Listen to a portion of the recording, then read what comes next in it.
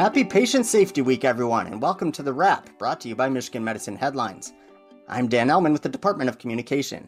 And I'm the one and only Hunter Mitchell. As Dan mentioned, it's Patient Safety Week, and we're planning to celebrate by discussing patient safety efforts being carried out at the Kellogg Eye Center.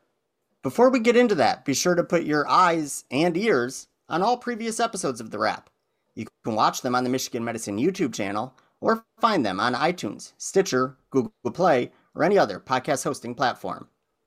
Okay, let's bring in Dr. Jennifer Weiser, a professor of ophthalmology and visual sciences and the director of patient safety and quality improvement in the Kellogg Eye Center. Recently, Kellogg held what they are calling their second safety morning, where no patients are scheduled, giving faculty and staff a dedicated hour to have conversations about safety and speak up about possible process improvements. Dr. Weiser, thank you so much for joining us today. Thank you so much for inviting me. Happy to be here.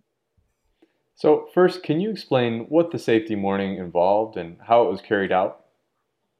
So this was our second annual safety morning, where we delayed the start of all our clinics in our department so that all faculty and staff could participate.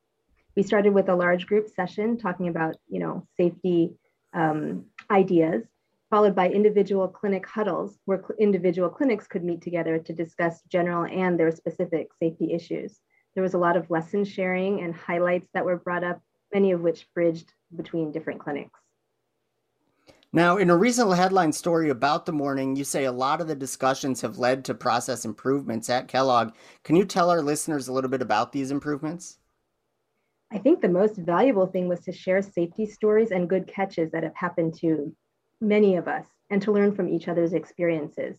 For instance, we reemphasized the need to confirm patient and date of birth whenever we call a patient, whenever we have any encounter with a patient, to avoid calling the wrong patient. There were several stories of calling a patient from the waiting room and have the wrong person stand up and come in. And then when we checked their name and date of birth, we realized that it was the wrong person and we needed to call the right one.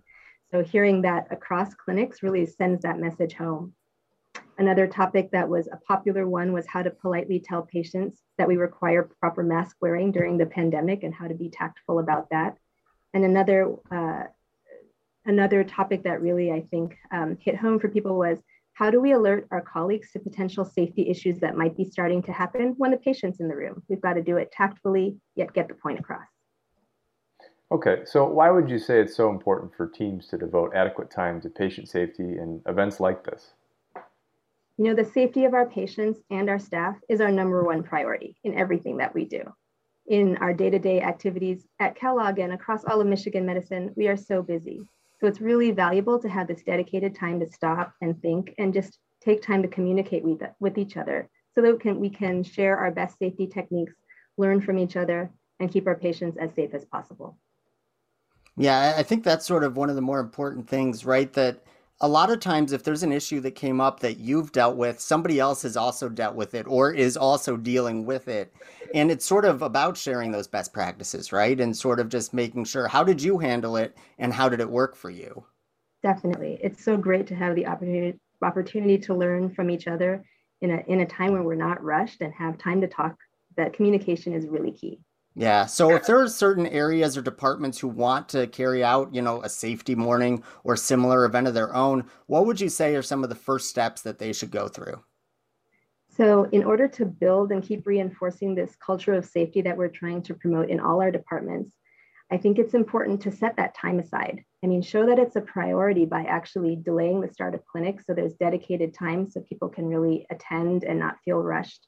And it shows our staff and our physicians that we really value safety and it's worth taking that time and stopping our clinical activities for that window to talk about it. Have a planned program to discuss the topics that you want each clinical unit to cover, but also leave them some time to talk about the specific issues that are pertinent to them so that they have some freedom and discussion time to run things how they want as well.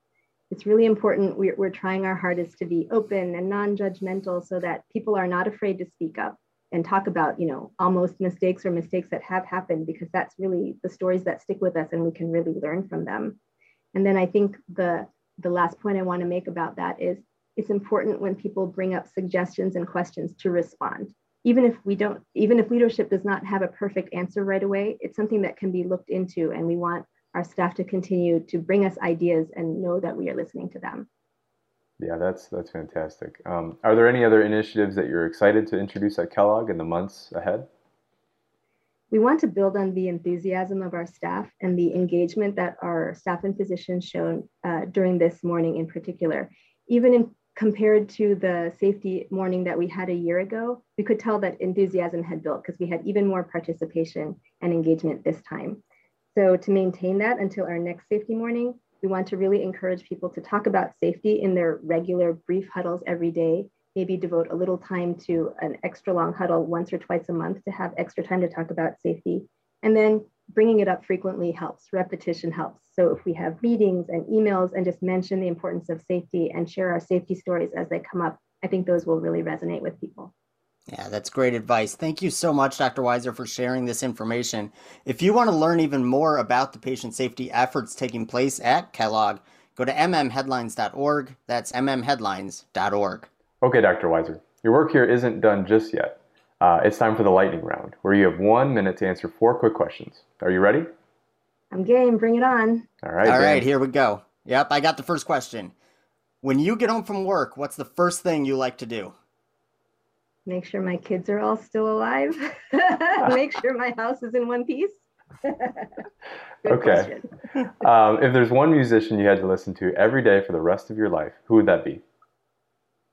I'm a classically trained violinist. So I have to say right now, my favorite violinist is Hilary Hahn. So really any of her recordings, they're all good. Check them out. That's awesome. If you were a superhero, what skill would you have? The first thing that came to mind was being able to read people's thoughts. But then I thought about it again and thought, maybe that's not what I want to have. A little How creepy. About how about the ability to be in 2 places at once so I can get everything done? That's a good one. Okay, well, it's Nutrition Month. What is the strangest thing you've ever eaten? The strangest thing I've ever eaten. So I spent some time growing up in Thailand, and there is a culture of eating insects there. I mean, not commonly, but you can find them. And I'm pretty sure I did that once. That was once was enough. Oof. Yeah, I think that's enough. And I know with cicada season coming this summer, a lot of people do that. I'm going nowhere near that. So Sounds crunchy. yeah, something like that. Well, thank you so much, Dr. Weiser, for taking the time to join us today. It's my pleasure. Thanks for having me. Now, as we said, if you want to learn more about the patient safety efforts going on at the Kellogg Eye Center, go to mmheadlines.org. That's mmheadlines.org. And while you're there, check out the other featured stories from this week.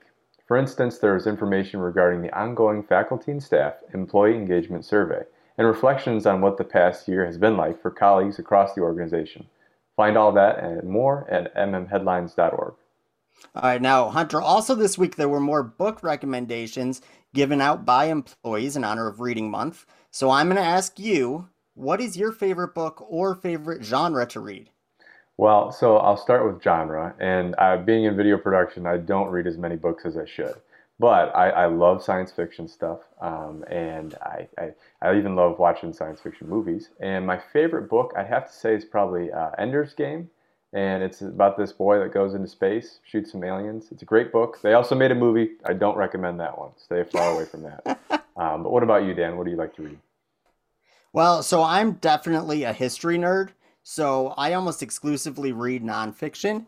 I also have, especially during the pandemic, really gotten into true crime. On top of that, I lived in Chicago for 15 years, so you put all 3 of those things together. My favorite book is Devil in the White City by Eric Larson, and that talks about really who was America's first serial killer during the World's Fair in Chicago in the late 1800s. It's a fascinating read. If you're interested in any of that, I would highly recommend it. Oof, Dan, I don't know how you do it. I'm scared of dark rooms, so I don't. Is that why there's so much light behind you? You're just like, I need brightness in my life. That is right. That's so I can focus on the rap. And speaking of that, it's time for our weekly trivia contest. Last week, we asked listeners, what was the topic of important research recently performed by Julie Piazza? The answer is pediatric blood draws. Congratulations to Julie Hawkins, an administrative assistant in post-acute care services, who sent in the correct answer. Julie, a member of the Department of Communication, will be in touch shortly to help you claim your prize. Now for this week's question, here's Dan. All right, this week's question is, The Vital Voices Faculty and Staff Engagement Survey is available for you to take until what date? Once again, the Faculty and Staff Engagement Survey is available for you to take until what date?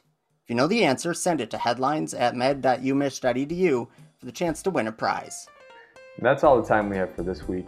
Dr. Weiser, thank you so much for being here. And as always, thank you to all our listeners and viewers for all you do for patients, families, and each other.